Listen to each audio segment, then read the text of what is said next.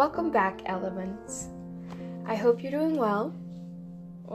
Where do I even start?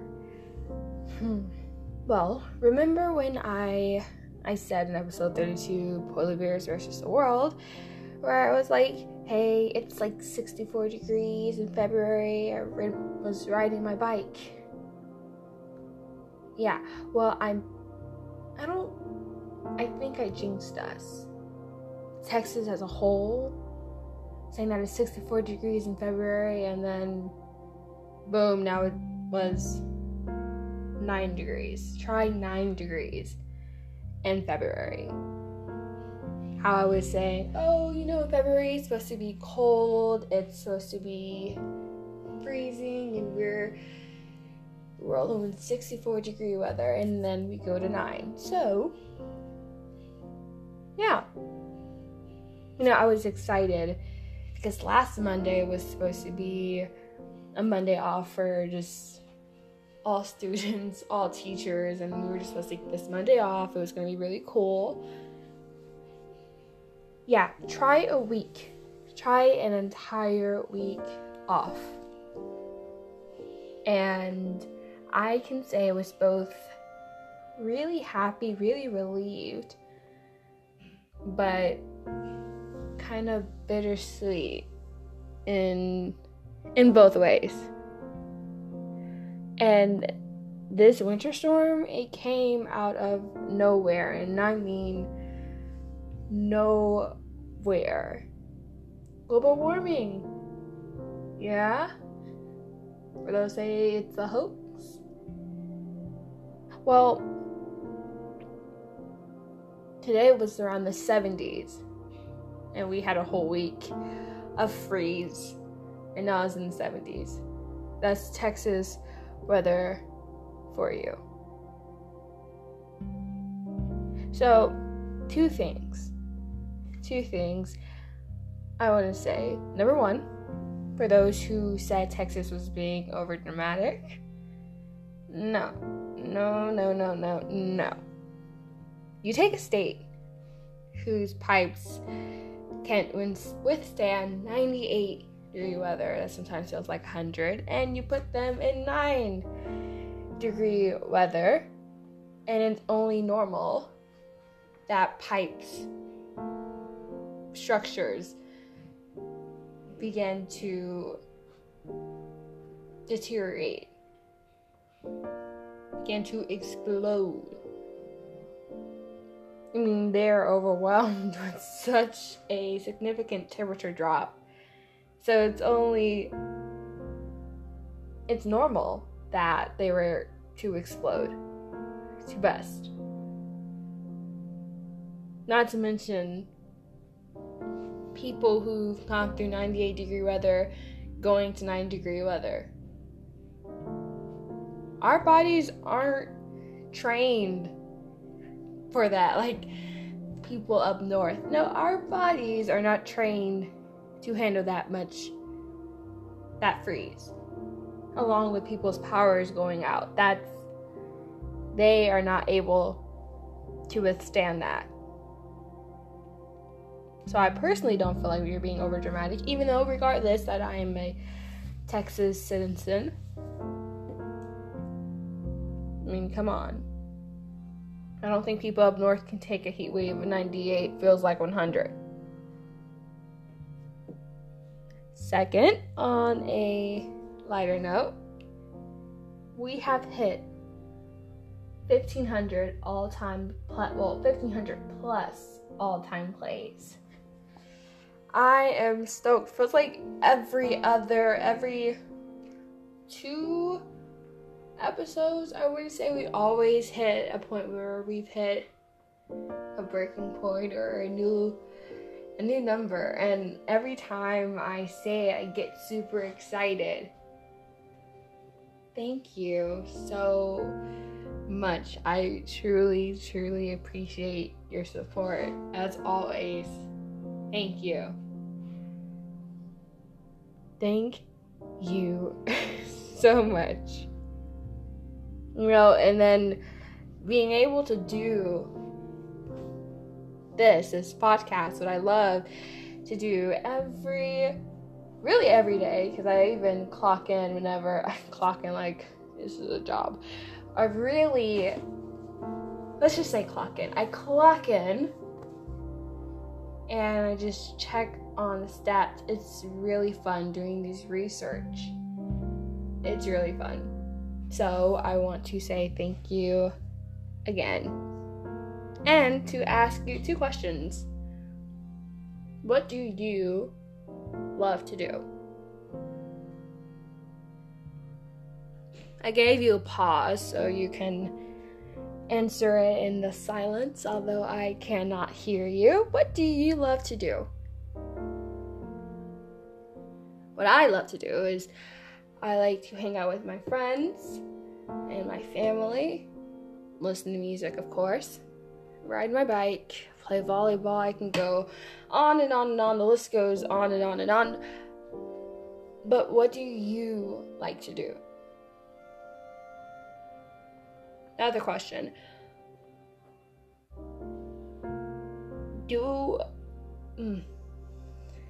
Question went out of my head. Okay, there it is. Do you use what you love to do to change the world?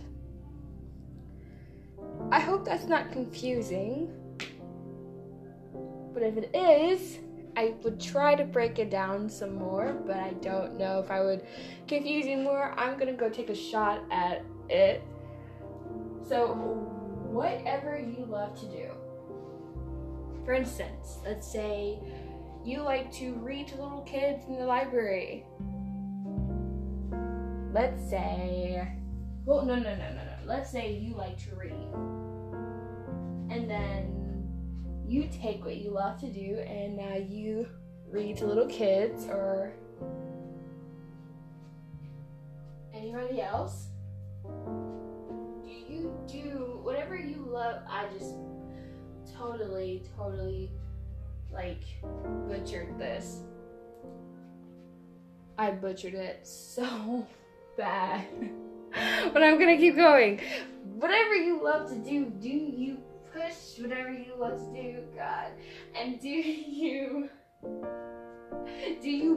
put it toward the environment?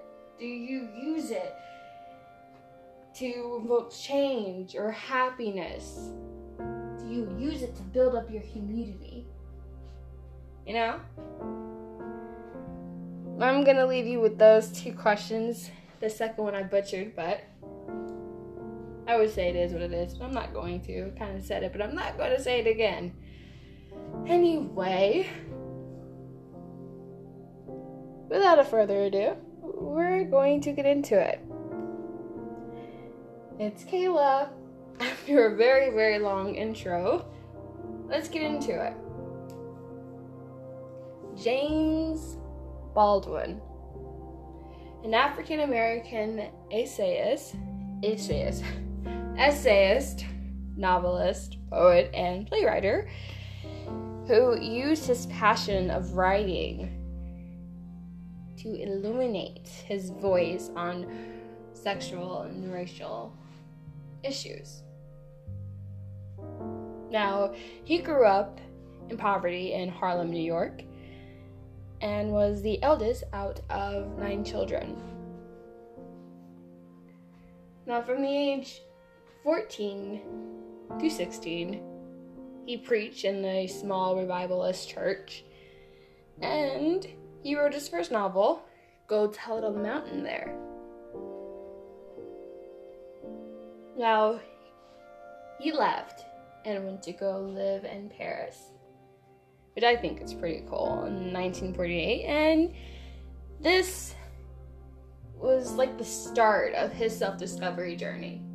You know, we all have that journey that pushes us, that event, that moment that pushes us to discover something about ourselves, whether it's moving to another country or city, state, or going to bed and waking up having a crazy dream and saying, oh, I'm going to do this, whatever it is. But I find it really cool that he went to France. and he discovered himself through his writing, something he loved to do. And it was in Paris where he discovered his affection toward men and women. Returning back to the States, Baldwin became an active participant in the civil rights movement, writing other books, one of many, called Another Country, which studied racial and sexual issues. Get this, the New York Magazine gave almost all of its issues to a long article by Baldwin on the topic of Black Muslim separatist movement and civil rights struggle in November 17, 1962. And in 1964, Baldwin wrote a play called Blues for Mr. Charlie, which played on Broadway. And up till the very end, Baldwin did what he loved to do the most, and that was writing. He used something he loved doing the most, and he made it his passion, his drive for change, his drive to repetitive, but change the world. He used writing to speak to the minds of people.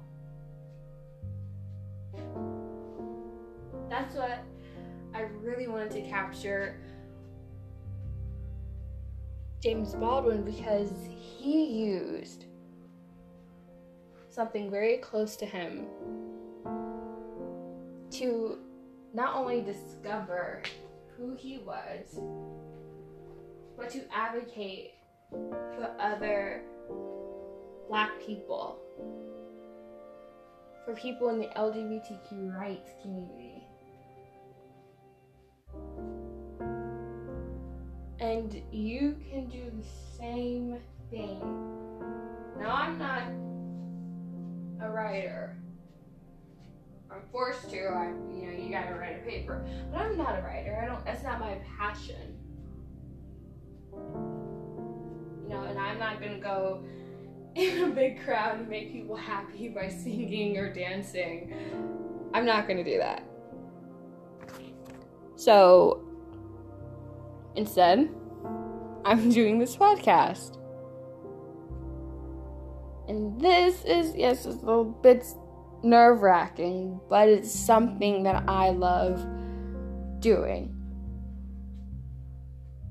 I know I'm reaching someone in the world.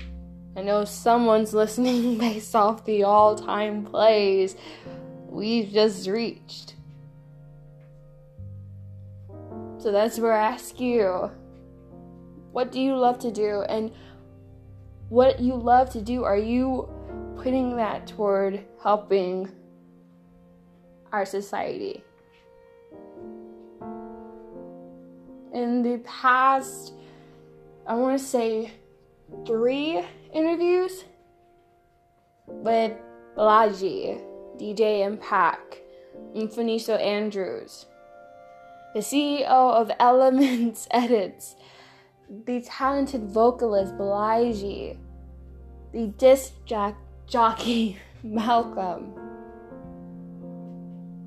They're all doing what they love,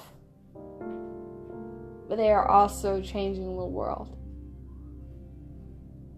You don't have to get out there and be uncomfortable, highly uncomfortable, because this can be a little bit uncomfortable. Sharing your craft with the world, so you know how the world can be. But using your passion to help others. Taking what you feel so close to you and changing the world. Leaving you with that question. What is your passion? And how is it changing the world? And if you don't know what your passion is, find it. Do something, find it.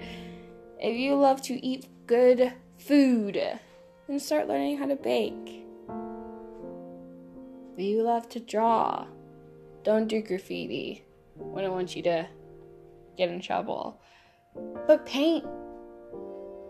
Show people. Make your own Instagram page about it. Sing. Do something.